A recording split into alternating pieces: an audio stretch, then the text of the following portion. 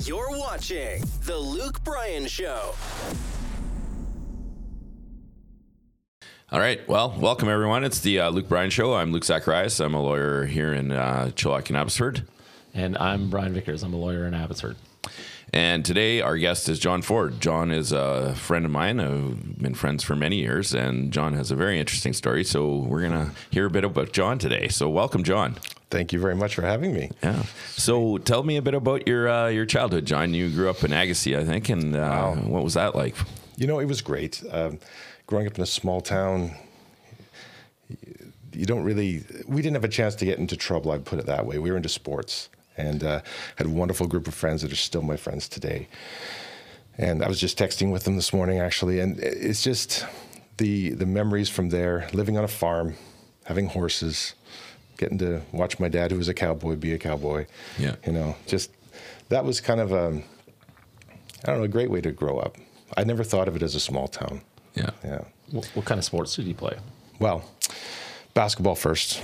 I was very fortunate to be with a group of guys. We won the provincials 2 years in a row. From Agassiz. From Agassiz. That's not easy to do. That probably not happened many times. I think our second one, we may have gone 28-0. Like it was extraordinary. I was very fortunate. We were all very fortunate to have great teammates and good coaches. And we all played together. There's nothing to do. So you just play basketball after school, during school, lunch hour, every time you get a chance. And then I was introduced to track and field by a wonderful PE teacher I had in grade 6, I think. And I did well. I was a thrower. I would have thought you'd be like a long-distance runner. No, there are jokes about that. But we would throw things out, though. No, Okay. No, I was not a long-distance runner, as you can imagine. I tried sprinting once, but that didn't work very well either. Did you throw things like javelin, discus? I threw them all. Yeah. Hammer, shot put. Hammer was so shot put, discus started, and then I was introduced to hammer. And long story short, I basically, my coach said it's better to be good at one than pretty good at three, so I dropped the shot and discus, and I went on to be. I was ranked number 1 in North America as a junior athlete, so I had a really great time in that. I got to travel with the national team and just meet wonderful people and amazing coaches and managers. And what was the training like to get to be number 1? 7 days a week. That was, my parents were amazing. They said there was no pressure to work because my mom said, well, that is your job. And they knew that if you did that, you would have options. And I didn't think about that. But of course, I was offered a full ride scholarship at SFU and multiple schools in the States that I didn't go to because I was, I didn't want to leave home. I didn't want to leave little Agassiz. Yeah. But I did go to SFU until I was injured there. But as a hammer discus thrower, that's basically what I did, leaving Agassiz. But the training was 7 days a week, 4 days a week with an amazing guy named Harold Willers, who needs mention because in this town of Chilliwack, Harold is huge. He's probably taught almost everybody who's ever lived here as a math teacher and been a mentor to many people, and he's just a wonderful man. He was my weightlifting coach and friend and mentor all through those years. It's funny. I've trained young guys, and I really got to get out of my head because they're like, oh, I lifted, 225 today in my squat. And I'll say, well, how old are you? Well, I'm 18. I said, no. I did that when I was, 12. I did 495 when I was 17. But that's because I had such great coaches. They didn't put these limitations on me. It was like, and I was not, we got to be clear, I was not the strongest guy by any means. There were other guys way stronger. But I had such great mentors and coaches that they didn't limit my goals and my dreams. And they didn't talk about, oh, well, you can't do that or you can't do that. And I think there's a bit more of that today, like expectations of what you should and shouldn't be able to do, and it limits a lot of people. So I'm lucky I didn't have that. So that's an interesting concept, not limiting your kind of potential. How do you think that's influenced you throughout your life, that way of thinking? It's everything. What do you mean by that? What the mind can conceive and the heart will believe, you will achieve. It's written on my wall. It's written on my vision board. It's written everywhere. Yeah. And I have everything I wanted. I just go get it. And that sounds super cocky, but it's true. I don't know. The businesses, I have vision boards for those, for the place I live, for my sauna, for my cold plunge, like all the things I want in my life. I just put it on the board, make a plan, go get it, no limitations. Yeah. And is that where that thought kind of way of thinking came from those coaches, or actually came from my brother? Yeah. My brother went to Tony Robbins seminars back in the 80s, and I remember it. remember Tony? Yeah. I got to meet Tony a couple of times. Wonderful man. And he's all that he has giantism. Oh, okay. He has acromegaly. Yeah. he's a rare person that's larger than you. He is. I remember standing behind him at one of the Canucks games, looking up, going, "It's Tony." Yeah. I'm right behind him. Yeah. And you know, I'm going to skip to that real quick. I tapped him on the shoulder and I thanked him, because my brother had been to his seminar, come home, shared with us, then my mom and dad and myself. Can you imagine? I was 17, maybe 16. 17, I think. We did a 30-day Tony Robbins tape seminar. Wrote out all our goals, my goals. Yeah. They all came true, my 5-year goals. It was crazy. So here I am at 22, working for the Canucks, standing behind Tony Robbins, this guy that I listened to on tape. So I tapped him on the shoulder and I said, "I just want to thank you." The anthem was playing. I do remember that. That was probably inappropriate, but too bad. I took that moment, and he said, "John, it was nice to meet you. I have to run and work with the team." He was working with the LA Kings, and we were playing them that night. And so I let it go. Of course, it was wonderful. I thanked him. I said my brother was influenced, and I don't remember what else I said. After the game, I'm stacking tape and getting ready to leave in our training room, and I get a tap on my shoulder. And it's Tony Robbins. And he's like, "John, it was great to meet you." And I have no idea what he said, because I was just dumbfounded that he came and found me. But this is what he does. 5 years later, I'm at a wedding at a hotel. I'm a best man at a wedding. Tony's in the hotel doing the firewalk, and we had a break. So I thought, I'm going to go see if I can find him. So I did. He's putting his socks back on after the firewalk and sitting backstage. And I said, "Hey, Tony." He looked up and he said, "Hey, the guy from the Canucks, how you doing?" And I thought, now that's impressive. Yeah. That he remembered that. Out of millions of people, this guy gets contact with. So I have a lot of respect for people who have that. We're a little weird, right? But you have that ability to remember and, I don't know, just give something of yourself, right? You also have a way of leaving an impression on people in a short period of time. Huge. Yeah. Huge. So let's circle back a bit. We kind of jumped ahead, but so the national track team, that was a part of your life. So walk us through that. And I understand you became the captain of that team at some point. I did, yeah. Walk us through what that journey looked like. That was wonderful. It was the first team was the junior national team. So we were 18 and under. We got to travel, a fair amount, a lot of training across Canada. Then we had dual meets with countries like Japan, Australia, Jamaica, the U.S., of course, Germany, Russia. Got to meet a lot of great athletes.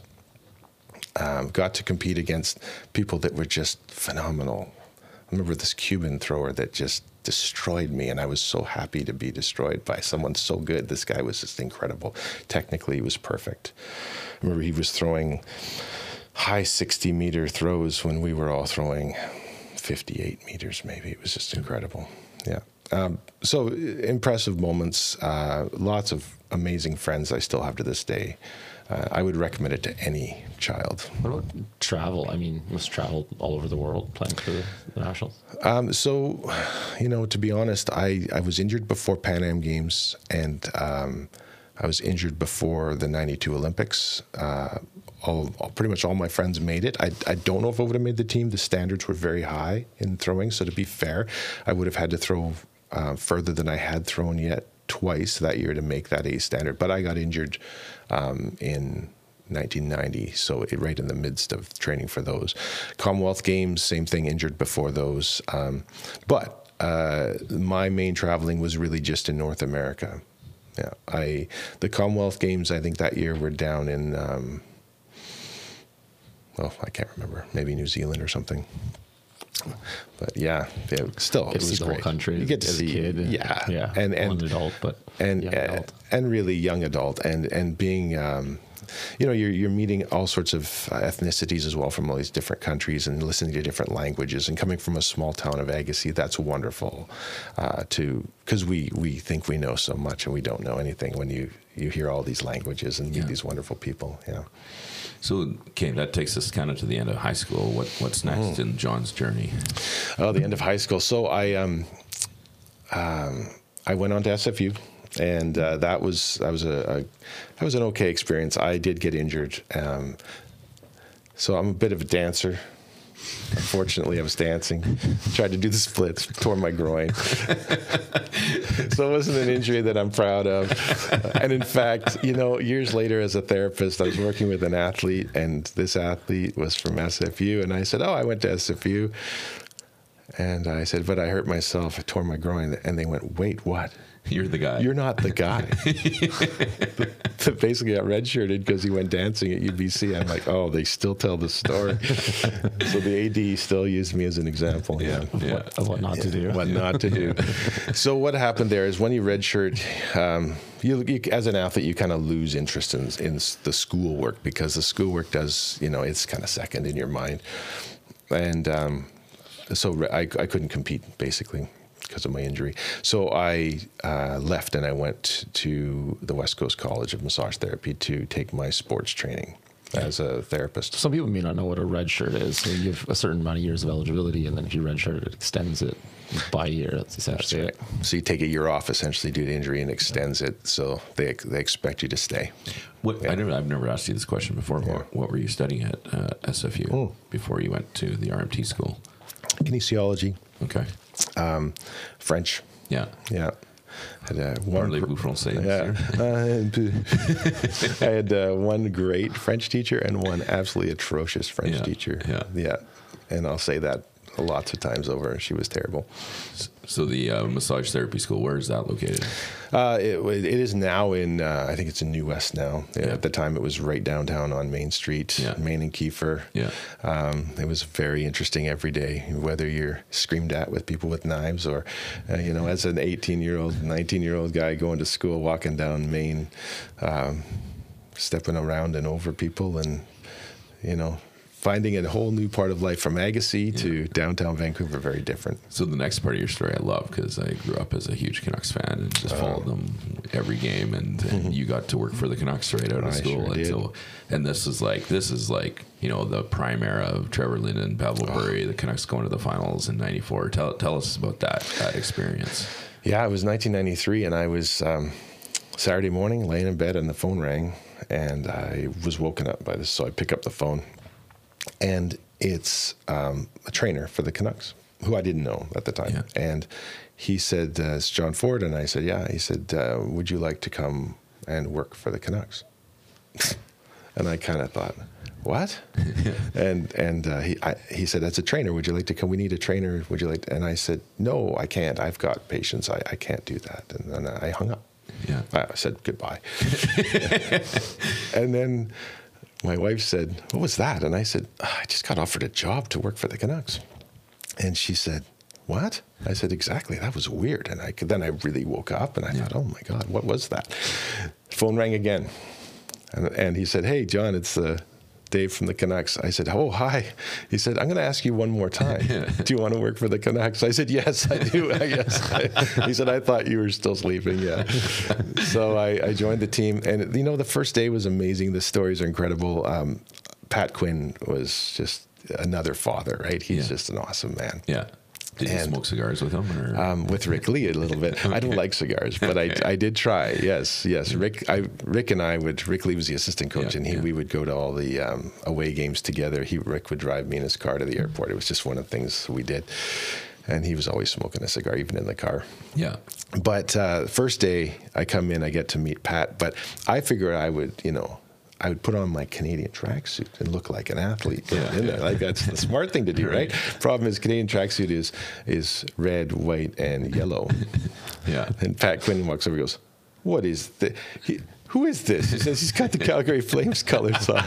Get him a suit now. So they got me a suit and never put the other one on again. Yeah.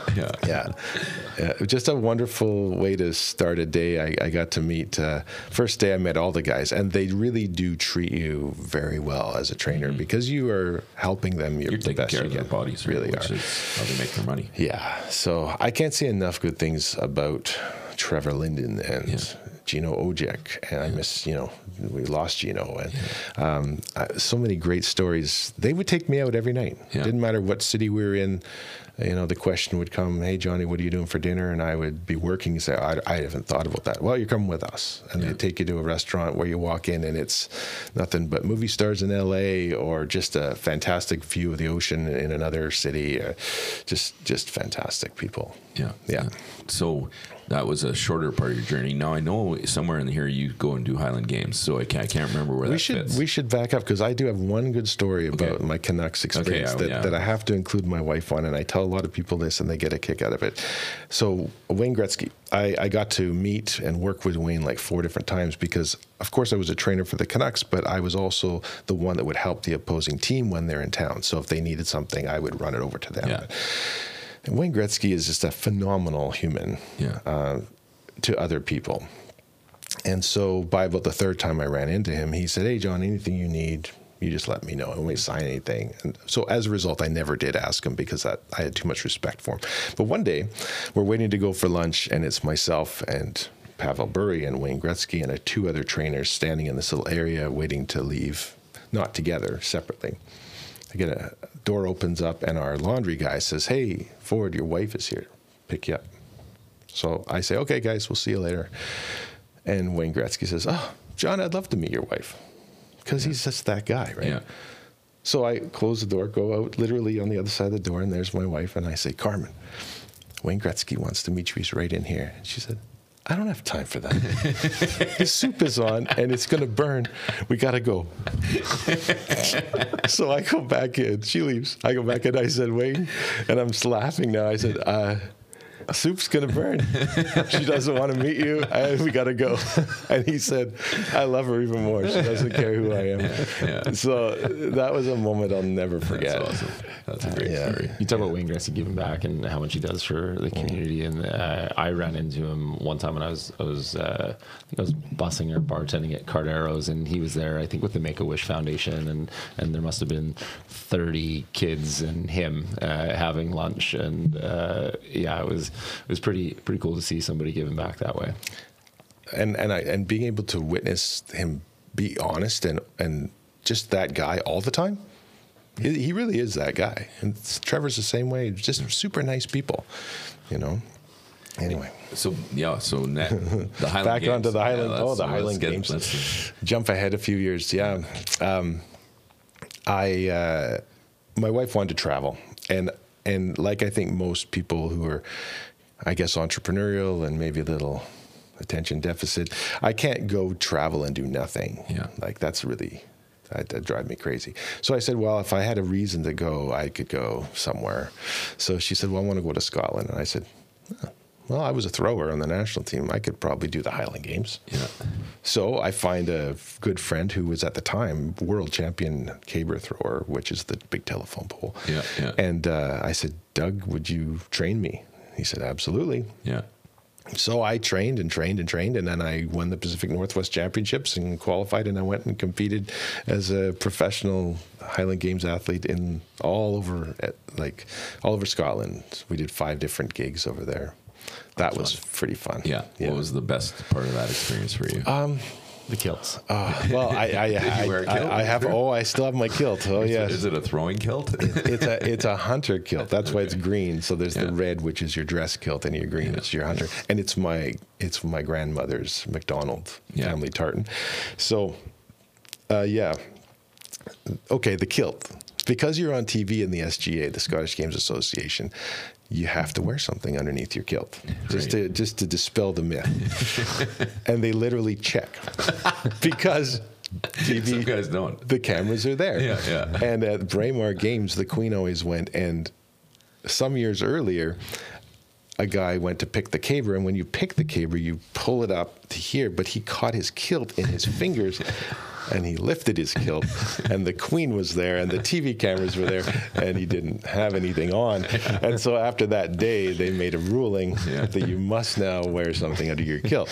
So, the kilt was great. And you know what? If you've ever worn a kilt, No. well, then you should. It's wonderful. I'm not exactly Scottish. That's true. That'd be kind of weird. But no, it's heavy and it sways and it's just majestic almost, right? And when the pipes are playing and we're throwing, it is awesome. It's so much fun. I think my best moment was in Edinburgh. The games are big there, and you're in a stadium, and so there might be 15,000 people watching, but most of them are tourists because they're going to watch something they don't get to see. Yeah. So I wasn't going to compete in these games. I was just going to watch them, but I had my stuff with me. And I walked down to the fence to say hi to one of the guys, Stephen King, who was the world champion hammer thrower at the time. And I said, "Hey, Stephen." And he says, "What are you doing?" I said, "I'm just going to watch." "Oh, no." And then he says, "You get in here." So I get in there, I get all kilted up, and my poor wife is sitting now by herself in the stands. And she's just filming me, probably cursing me out. And they have an MC. And he's announcing to all these people, and he says, "We've got another competitor. He's from Canada." And big, Yeah. And then he says, "Let's see if he knows what he's doing." So I pick up, to warm up, I pick up this weight for distance, and I spin twice, and I throw it. And it goes like 85 feet. And everybody cheers, and this guy cheers. He knows what he's doing. And it's like all of a sudden Canada became the favorite place to cheer for. I'm not the winner of these events by any means, but every time I touched anything, all the Germans would cheer. It was so hilarious. So there was a caber event at the end, but it was pouring rain. Caber was super heavy, 22 feet long, 200 plus pounds, super heavy caber. So you have to pick it up, run with it, stop, and try and flip it end over end. Yeah. Well, nobody could do it. I attempted twice. It slipped out of my hands. It was super rainy, bad. So the last throw, and the crowd is just wanting this so badly to watch someone turn this caber and pick it up. And so you basically run about 30 feet and then try and flip it.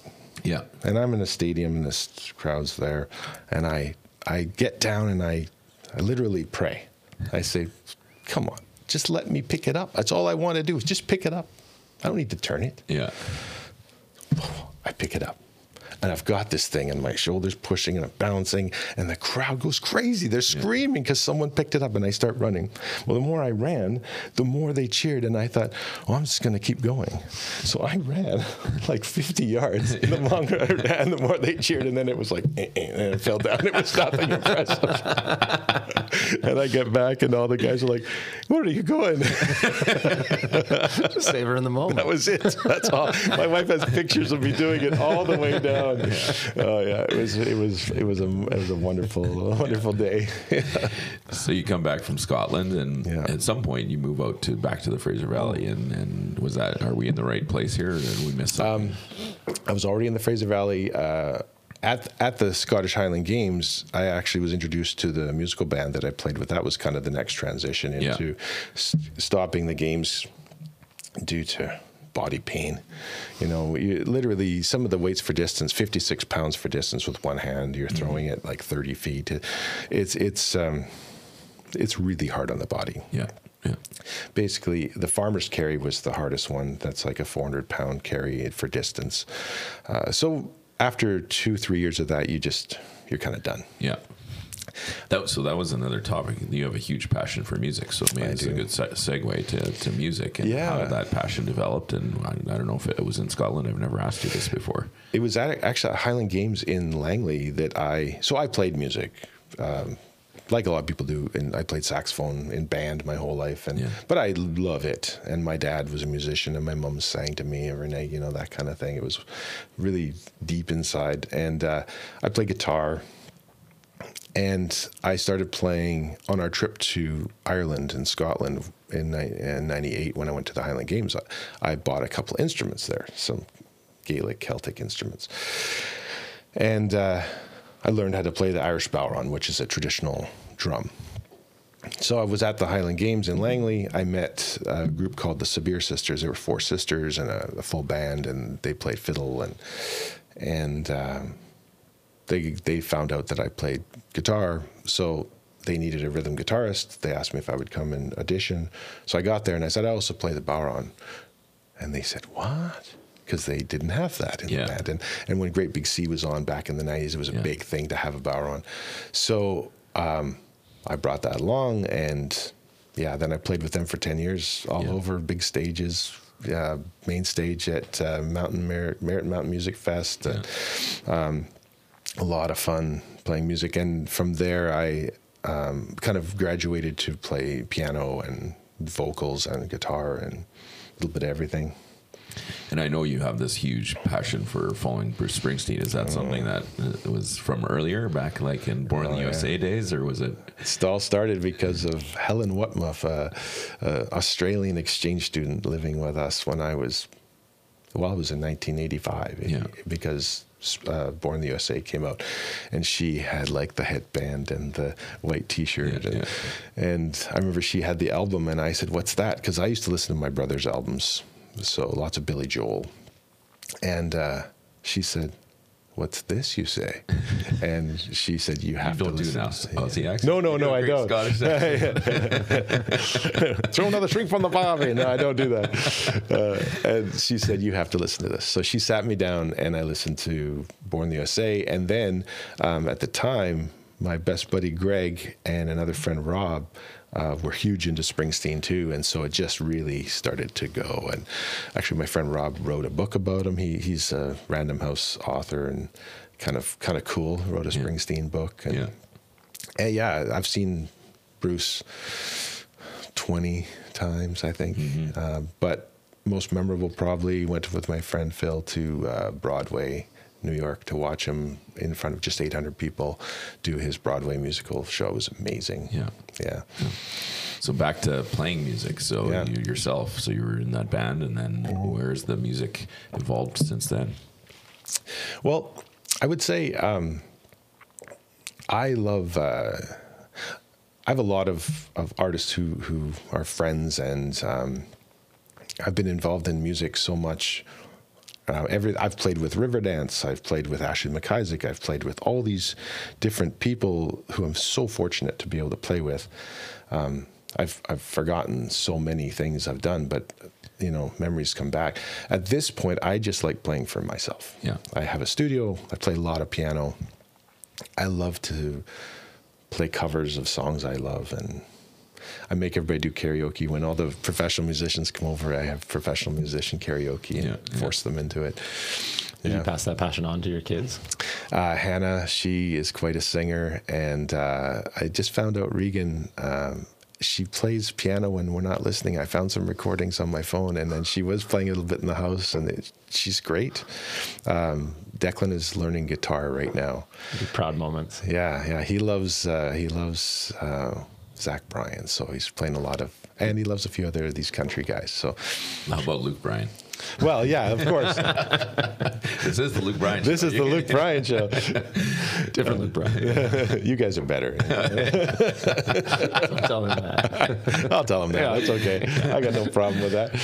Yeah. So I want to kind of change gears and talk about a passion you and I have shared in a big way, is entrepreneurship and growing businesses. So that's been a big part of your life as well. And so that's kind of a transition point, I think, in when you started into that. What was ignited your passion for entrepreneurship, or what's the driving force behind that for you? What was the first one? Was it Apollo to start? Apollo to start, yeah. I think all the goal setting and working through getting finished with my athletics, goal setting, and working through. Music is more of a passion, love thing, that I love music, but it's not really, like I set a goal to do for music. Yeah. So I needed something else. In 1999, I opened the Apollo Clinic in Abbotsford, and my whole goal was to help 50 people a week. I have it written on a little piece of paper in my wallet all through those years. And I did. I worked with like 50 patients on average every week. when I opened the Apollo, then the goal changed. Okay, now I want 150. So I hired 2 other people to work with me. Then we were reaching 150 people. And it's just exponentially grown to now we're seeing like 4,000 patients a month between both clinics. And my other business is helping people from all over. So the new goal is 100,000 people every year that we reach out to is the new goal. With P3. With P3. Right. Okay. But the clinic was the beginning stage in 99 and worked in the Abbotsford Clinic until, it's still there. I'm not working with patients anymore, but opened the Chilliwack Clinic in 2019. Yeah. So one of your entrepreneurial ventures was the development of a product called Core Shorts, in which Under Armour ultimately bought. So tell us a bit about that. I got to give all the credit to Greg Bay, who is the creator of Core Shorts, and I was a helper, definitely a helper with Greg, and they're awesome. Core Shorts are basically a pelvic stability bracing system for active people. You throw them on if you've tweaked a groin or have a sore SI joint, and then you just have more stability to go and play your game. Mm-hmm. And it was a brilliant idea, and picked up by Under Armour. And now I'm thankful to say that it's back with Greg. Okay. So he has control of it again, and you can look him up. It's Core Shorts. What are they? They're calling it like 1.0, 2.0, 3.0 kind of idea. Yeah. I don't want to go back too far, but one thing I think is interesting, or was for me, I played a lot of sports, and then there was the transition and injuries, and then the transition from, okay, I'm not going to be a professional athlete, and this isn't going to be my future forever. Yeah. Now I need to transition into something else, and sort of that transition. Did you find that difficult as well, or how did you move through being like an athlete to being an entrepreneur? Oh, I guess that would have been what I would probably say I understood what depression was for that time of injury when I was injured in 1990. Is that when you missed the Pan Am Games? Or yeah, so I actually I ruptured a ligament in my ankle as well as the groin injury. The groin injury was like a 2-month thing. It was nothing, but the ankle was put me out of the big games. And I also had like tons of scholarships. So it wasn't the scholarship, it was the expectations of others on me. So I had letters from coaches all over North America saying, why aren't you doing that? Why aren't you competing? Why aren't you carrying on?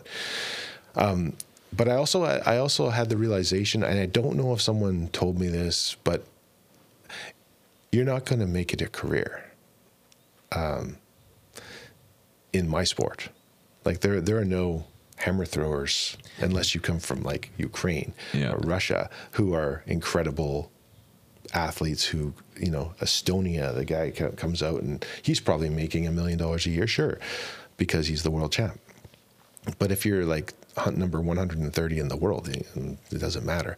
If you're number 130 in the world in hockey, it's a big difference, right? Yeah, sure, you're making millions. Yeah, so I think that the reality, and your sport, what was your baseball? That's what I thought. Yeah, totally different, right? You could go on, and there is an option there to maybe have a career if you have that coaching and you don't have the injuries, if you survive. That was a big thing being a therapist after with all these young athletes.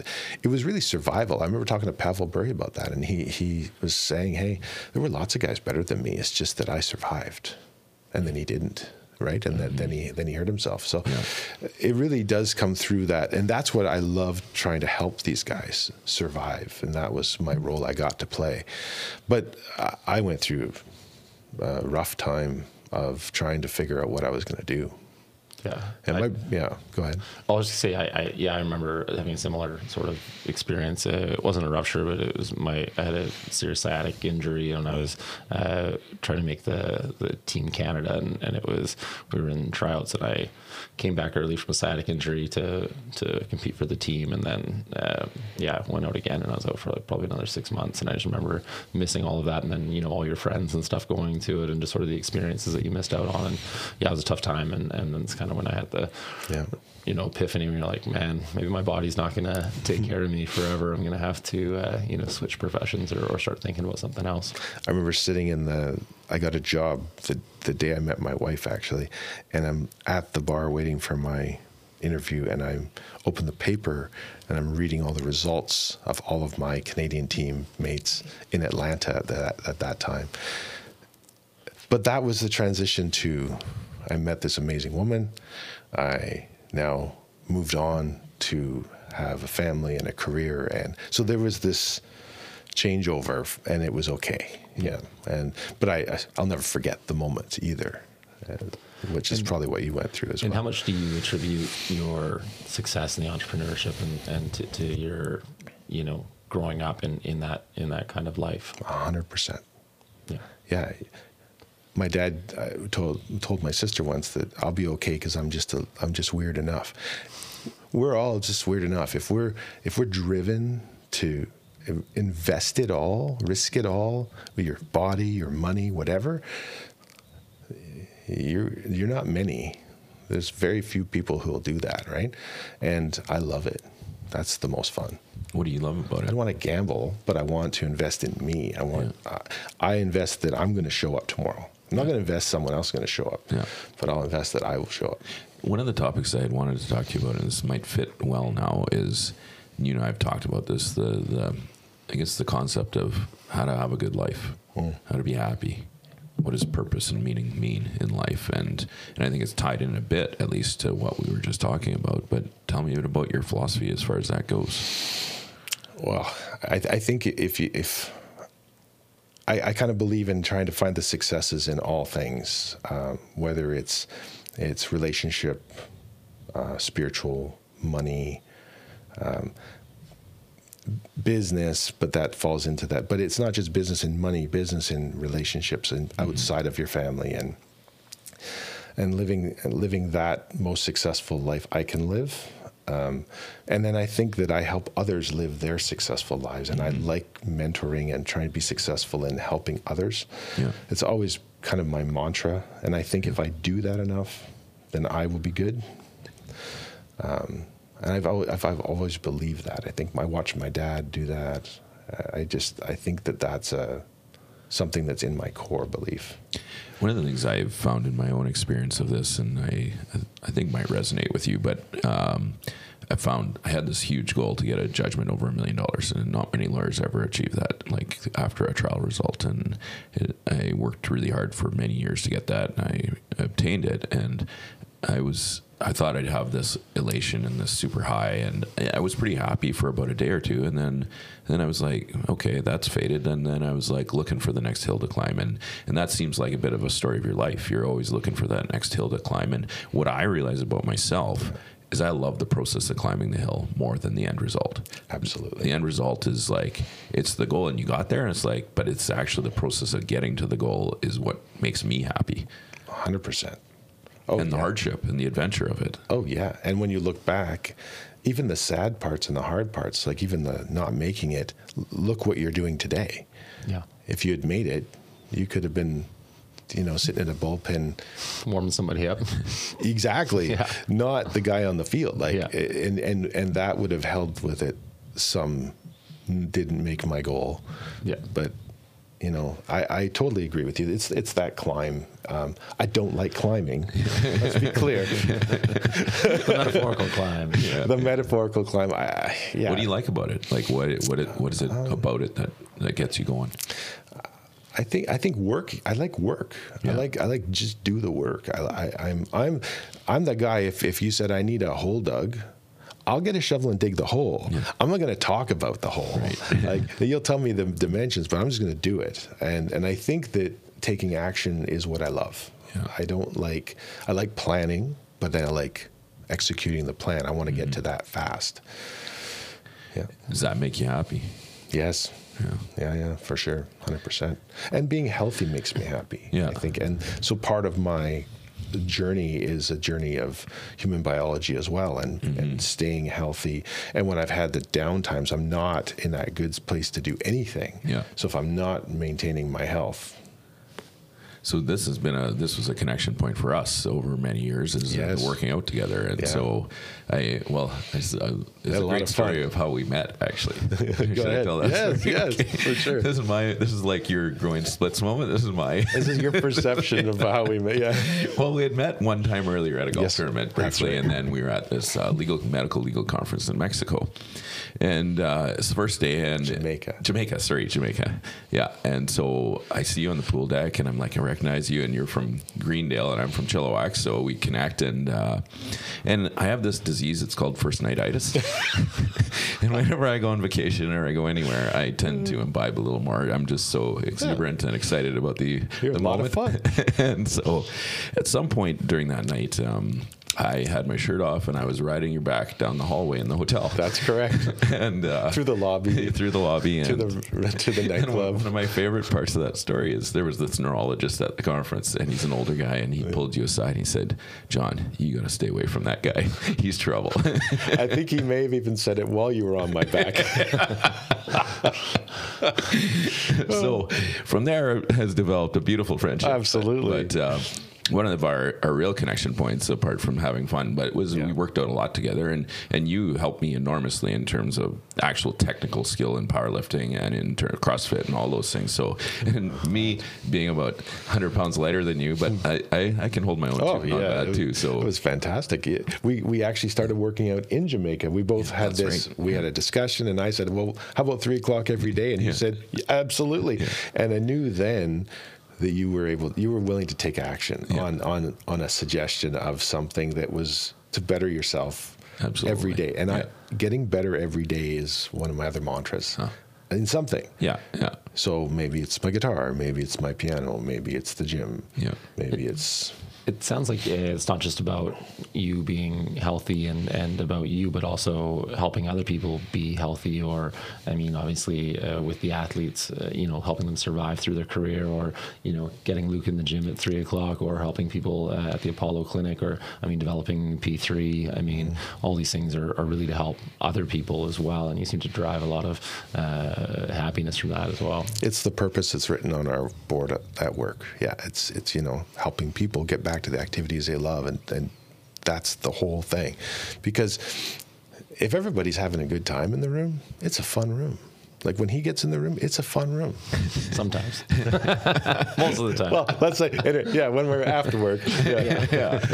But it really, it is. And you drew me to you as well. And I think the fact that I threw the 3 o'clock in there, because I don't know if you remember, but it usually would rain in Jamaica around 3. Yeah. And it wouldn't let us drink until after 3 then. That's right. So we made sure we didn't imbibe, and we went to the gym, and we had great conversation, and we had a lot of fun, and you got pumped up, right?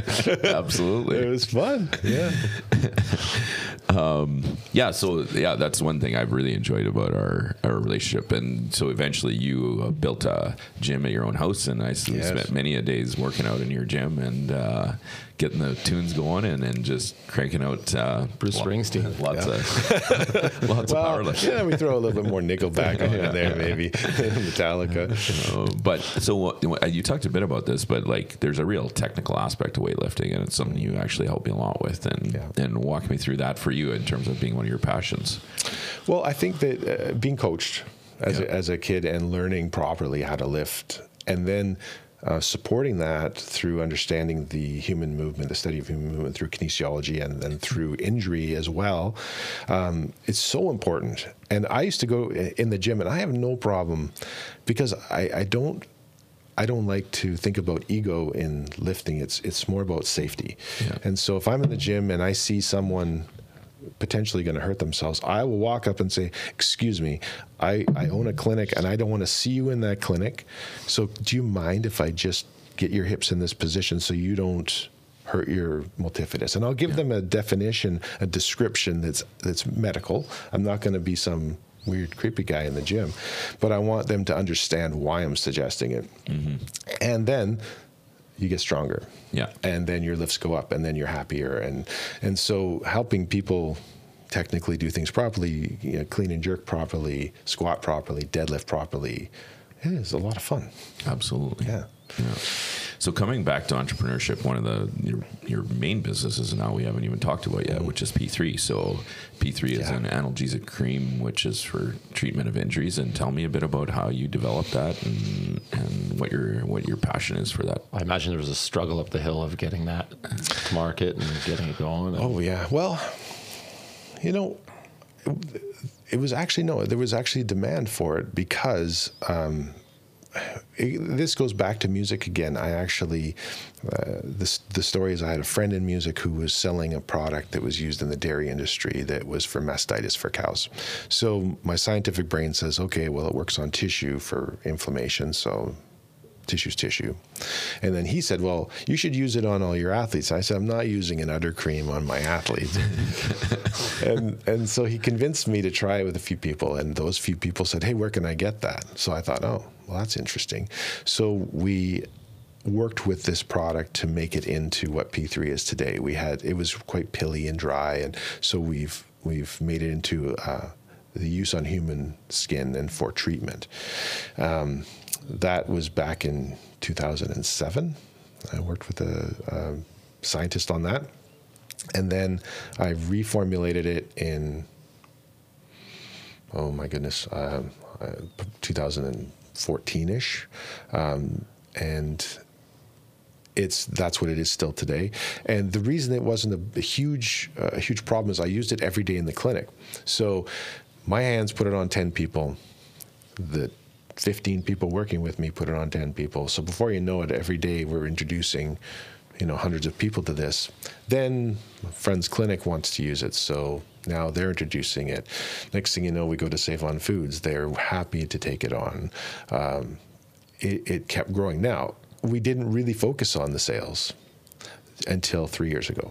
We've started, and it's exploding, absolutely. So we're on Amazon, Shopify. We're in about 1,000 stores and clinics across Canada, and we have yet to market properly. We just hired a marketing company. We just finished our first month of SEO building. Like, it's literally climbing right now.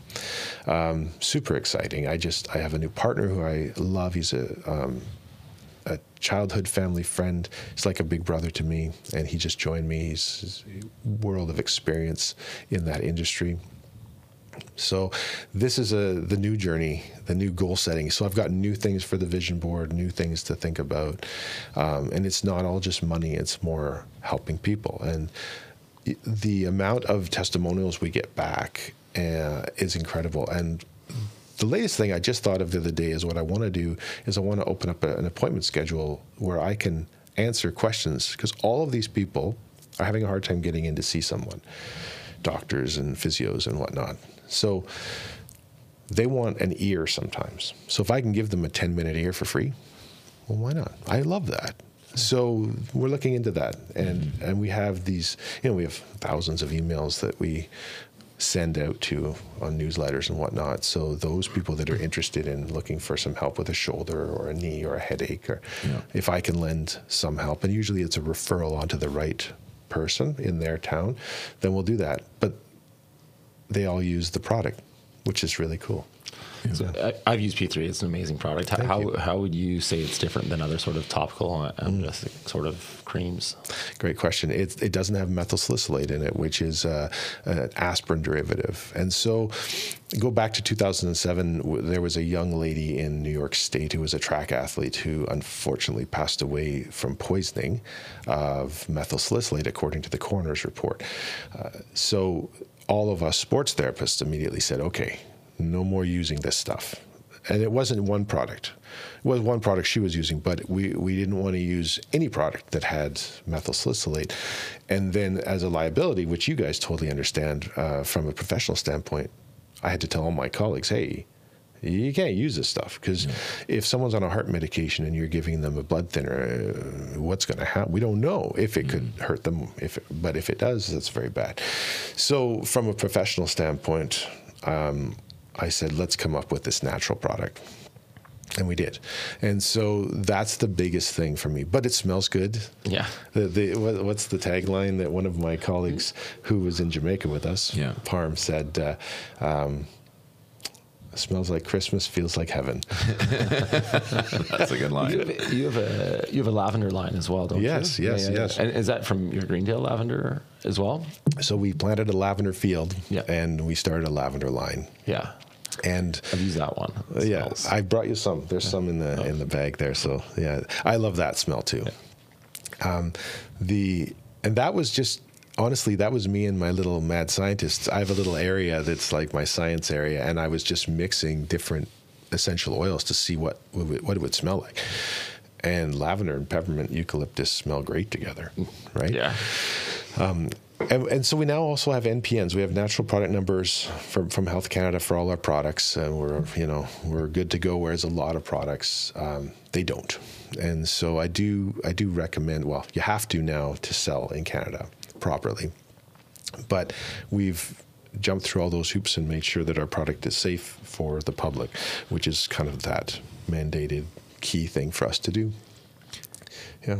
One of the transitions in your life, and I think transition points are always really interesting because it's kind of when we get tested in our resilience and who we are and kind of where we're going to go. And so, you had an injury that you were dealing with, which caused you to not be able to continue on as a therapist, and that must have been a tough transition for you. So, walk me through what that looked like, and how did you, I guess, reinvent yourself at that point in your life? Yeah, I think that. There was a lot going on in our lives at that point, and my wife was the one that said, "You need to stop." Like I couldn't.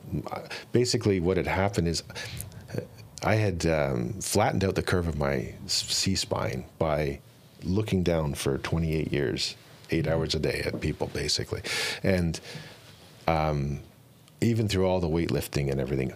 Now, go back, being a thrower of heavy implements probably didn't help me in my extension of my neck, because one of the things with hammer was you fully extend and pull really hard. So to this day, I'm dealing with ongoing neck issues. I just wrote a blog for our webpage about how to deal with a sore neck when you're traveling, because I literally was just traveling with a sore neck. And so I have things I do every day, and I wanted to share that with people.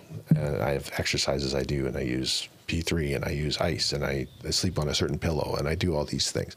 But it got to a point where I couldn't sleep. So then, your sleep is interrupted. Then you try and go to work, and it was just getting harder and harder and harder. And I was doing so poorly that my wife had to say, stop. Mm-hmm. And if you look back at my schedule in 2018, you'll see it looks good, and then it starts to dwindle, and then it starts to black out certain days because I just had to start canceling. I couldn't do it, which I'm not good at giving up. I'm not good at relinquishing my position in anything, but I also have to maintain some intelligence. I can't just, if I'm hurt, how can I help others, right? But I think another thing that must have been tough for you, and will correct me if I'm wrong, but you have a real gift for healing. And you've treated me before, and you have a real gift for it. You have a knack. It's not just the physical movements; it's the interaction with the patient. It's all those things, and I think you have a real passion for that. And so that must have been hard to not do that on a daily basis. Thank you, and super hard. Yeah, I love helping people. I love the result of them saying, one of the most fun people I treated was a rock star, and I won't say who it was, but who lives in Abbotsford? No, well, maybe not anymore. Okay, but he was at the stage of life where he wanted to be doing workouts in the gym, and he was doing pull-ups, and he couldn't do pull-ups because he hurt his shoulder. He got my name. I stayed late for him. We worked on it. I worked on him 3 times, and then he texted me. He said, "I don't know what you did, but I'm better." And I said, well, you're only better temporarily. You have to now change how you're doing your pull-ups. And we talked about all that stuff. But I love that. I love helping him. It's not the winning. It's the being able to help somebody. It's the satisfaction of changing someone's life and creating a good outcome for them. Yeah. I do miss treating people. I bet. 100%. I mean, I think for Brian and I, that's a huge part of why we do what we do. And to lose that, I can't imagine that. Exactly. So how did you work through that transition? That was another. So there would have been 2 big hurdles in my life. One would have been when I was injured out of sport. Yeah. And the next would have been when I was injured out of work. Yeah. But then I was able to turn my view towards running the clinic, growing the clinic to help more people. Right. If I kept to that core belief of helping more people, well, then it works, right? So we went from, at that point, we went from helping, I think we were 1,000 people a month to now we're doing, like I said, 4,000 people a month of patients in the clinics. So that was my goal, was to grow it that way. Yeah. And you love mentoring and giving back. And so, I mean, you have a team that you've mentored and shown all these things. And so by extension, you know, John's one set of hands is now. Exactly. Right. That's exactly what it is. It's basically 50 other people working at those places to help others.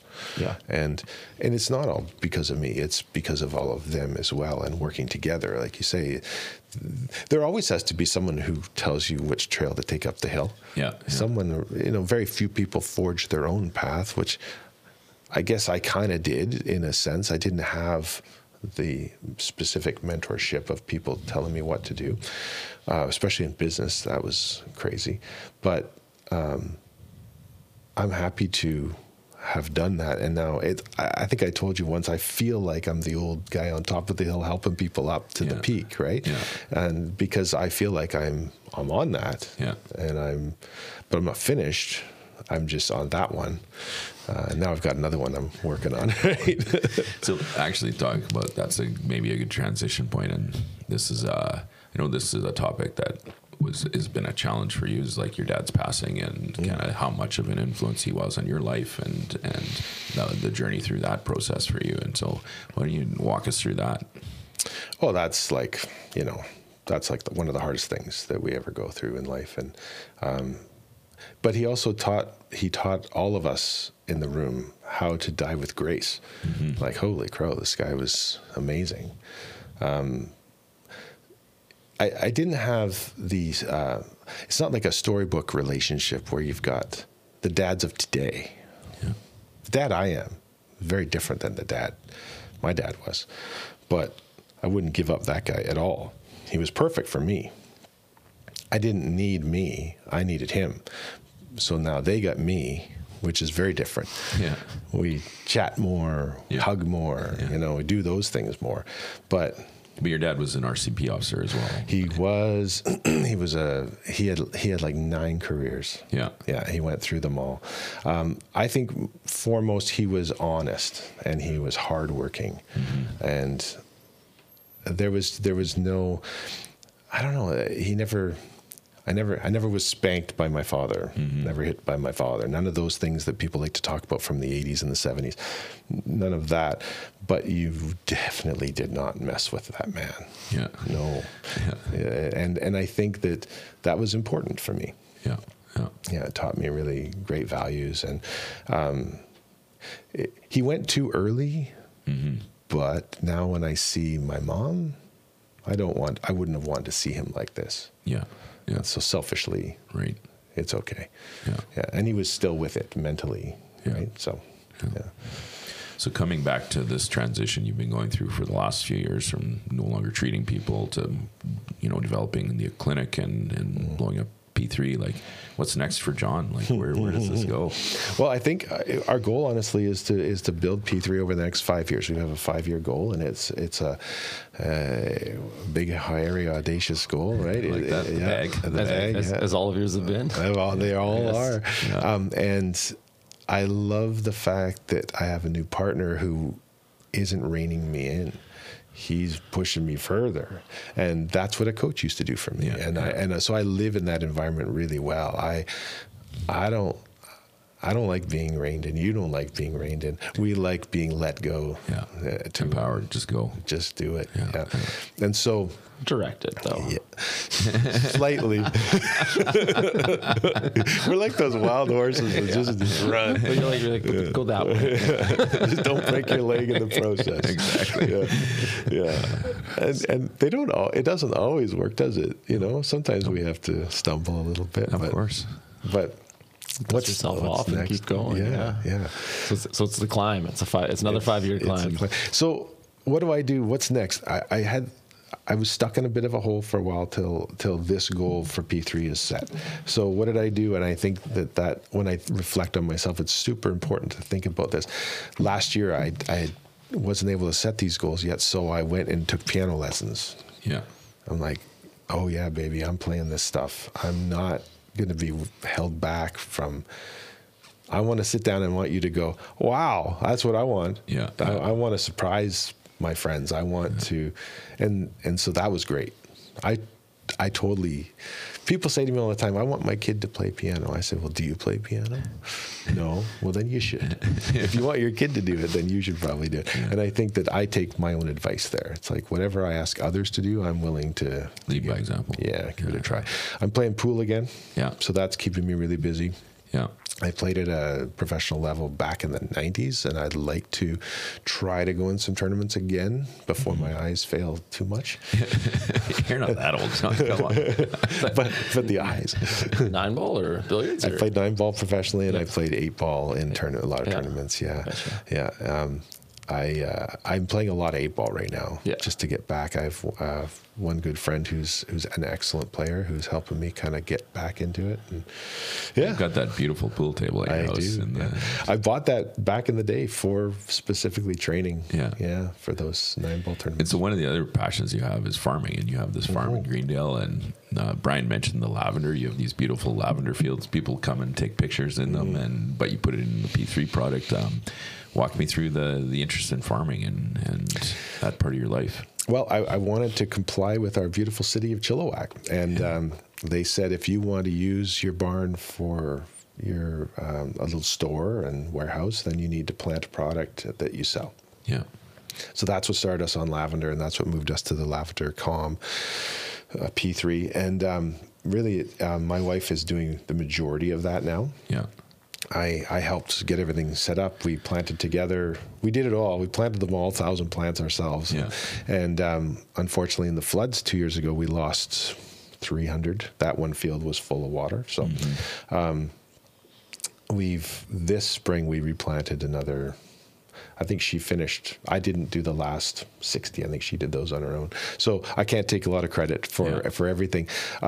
I grew up on a farm, and so being on a farm is pretty important to me. Yeah. Does John retire ever? Oh, no. What does it look like for you then?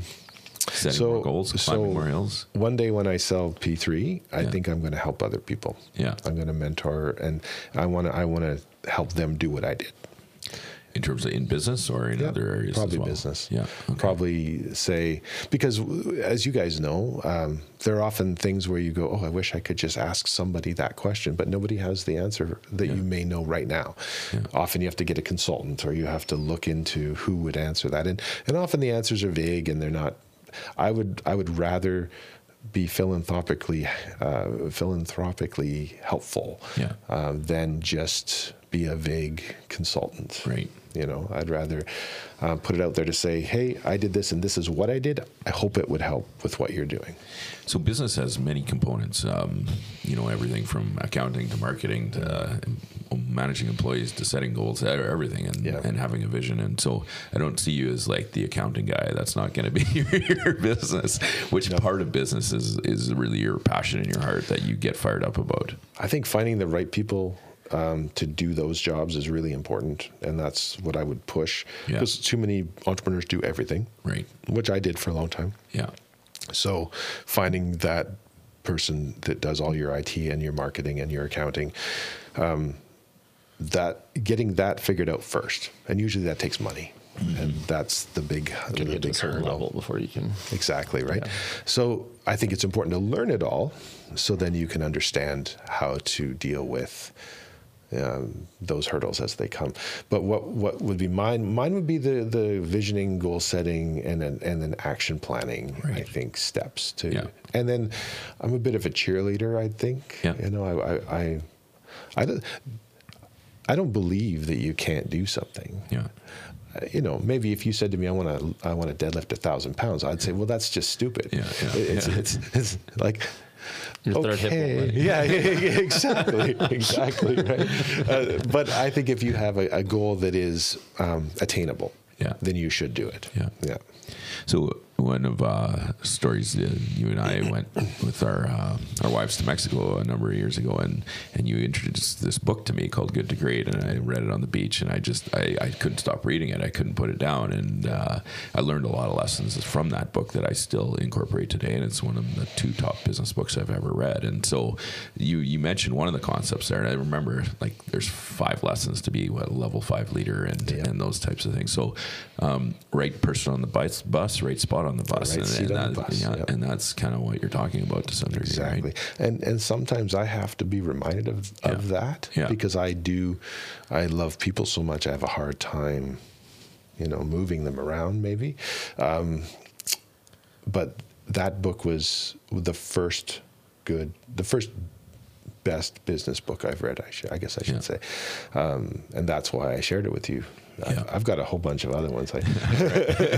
I moved into biology, health more than anything, but it was one of the other lessons from that book, and you have demonstrated that through our interview today. And it's something I just love about you as a person is it's when things go wrong, great leaders look in the mirror. When things go right, they look out the window and give credit to everyone else. And I see you talk about your team and you give credit to others. And I think that's such an important concept. It's in life, in athletics, in any type of relationship, in business specifically as well. But tell me a bit about that philosophy and kind of how you developed that.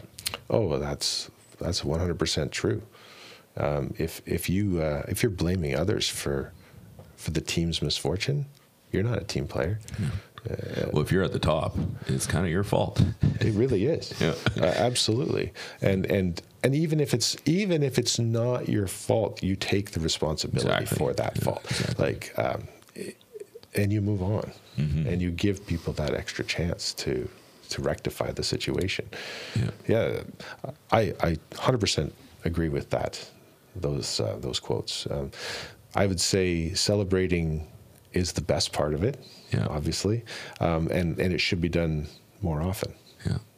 That's why I used to say all I want to do is have fun, and that's what it means. And be successful and have fun. Celebrate the successes. I think one of the other concepts, and I've been listening to podcasts about this, is, and I resonate so much with this concept, is the sense of adventure that you have when you take something on and you're out there and you're just taking a risk and setting a goal that other people might think is unattainable, and it's the adventure of that. And adventures are not just fun. Adventures, there's hardship in adventure. There's days where it's like, why the heck did I do this? And I can't sleep at night because I'm worried about X, Y, or Z, right? But then it's the overcoming of those hardships that I think gives a real satisfaction, and you look back on that adventure that you experienced and think, man, that was amazing. And the hardship and both. Overcoming, they're both for sure great. Oh yeah, a great example is we were just in Santorini, and my wife wanted to do a hike, and I was just getting over a knee injury, and I don't like hiking anyway, and as I've mentioned, and I had this knee injury, and I knew that I probably shouldn't do the 10K from Forde to Ia, and you should definitely do it if you ever go there. But I said to myself, stop being selfish and just do this for her. And so we did it. And she thought I was going to bow out at one point, but I wasn't going to. And we did this hike. So it's nothing crazy. It's not some huge goal, but it was just getting through 10K, limping through 10K. And making sure that I was telling myself that I'm not doing it for me. But then in the end, it was for me. That is fantastic. Like you say, the heart, like I look back at that, I'm so glad we did it. Now that we did it. The other thing I love about that is when you find like-minded people, and you kind of, it's like you and I bounce ideas off each other. It's just that, but it's that like sense of, you're on an adventure together, and you got a person who's cheering you on, and I'm cheering you on, and it's like I love the camaraderie, I think would be the right word that comes from that experience. I don't think there's anything better than like if you were to phone me and say, hey, congrats on that, or I heard you're doing this, or go do that, or give support from someone that you trust. there's not much better than that. That's why we love coaching, right? I'm sure you had that in baseball where you get some good coach who supports you, and then it fills you up, right? Absolutely. Yeah, it gives you the energy to do the next thing. So the next topic I wanted to talk about is you have your own podcast. So I haven't even heard it yet. So you just told me the other day. So I would like to. I was on one. Okay. Oh, sorry. Yeah, it wasn't mine. Yeah, okay, it's not mine. No, I was on with This Commerce Life, they're called, and they had me on for P3, and those guys are great. Yeah, Phil and Kenny, and I would like to do that one day, but you're really good at this. You guys do a great job, and I don't want to get into a new thing that I may not be great at yet. Yeah. You'd be great at anything. I can do anything. Maybe I don't want to do it yet. Yeah, but I'll play some music for you instead. All right, I like that. Yeah. Well, I think I'm coming to the end of the questions I had for you. It's been a great talk today, John. I really appreciate you guys having me in, and I'm so grateful and glad that you guys are working together. And I've kind of been around since that started, and I'm proud of you both, and I'm happy with all the results you guys produce that I get to hear about, not from you, from others. And I'm just proud to be friends. Oh, thanks, Absolutely, John. Yeah. No, it's great. Thanks so much. Thanks, John. It's so good to see you again. Yeah, it's great to see you too. You're watching The Luke Bryan Show.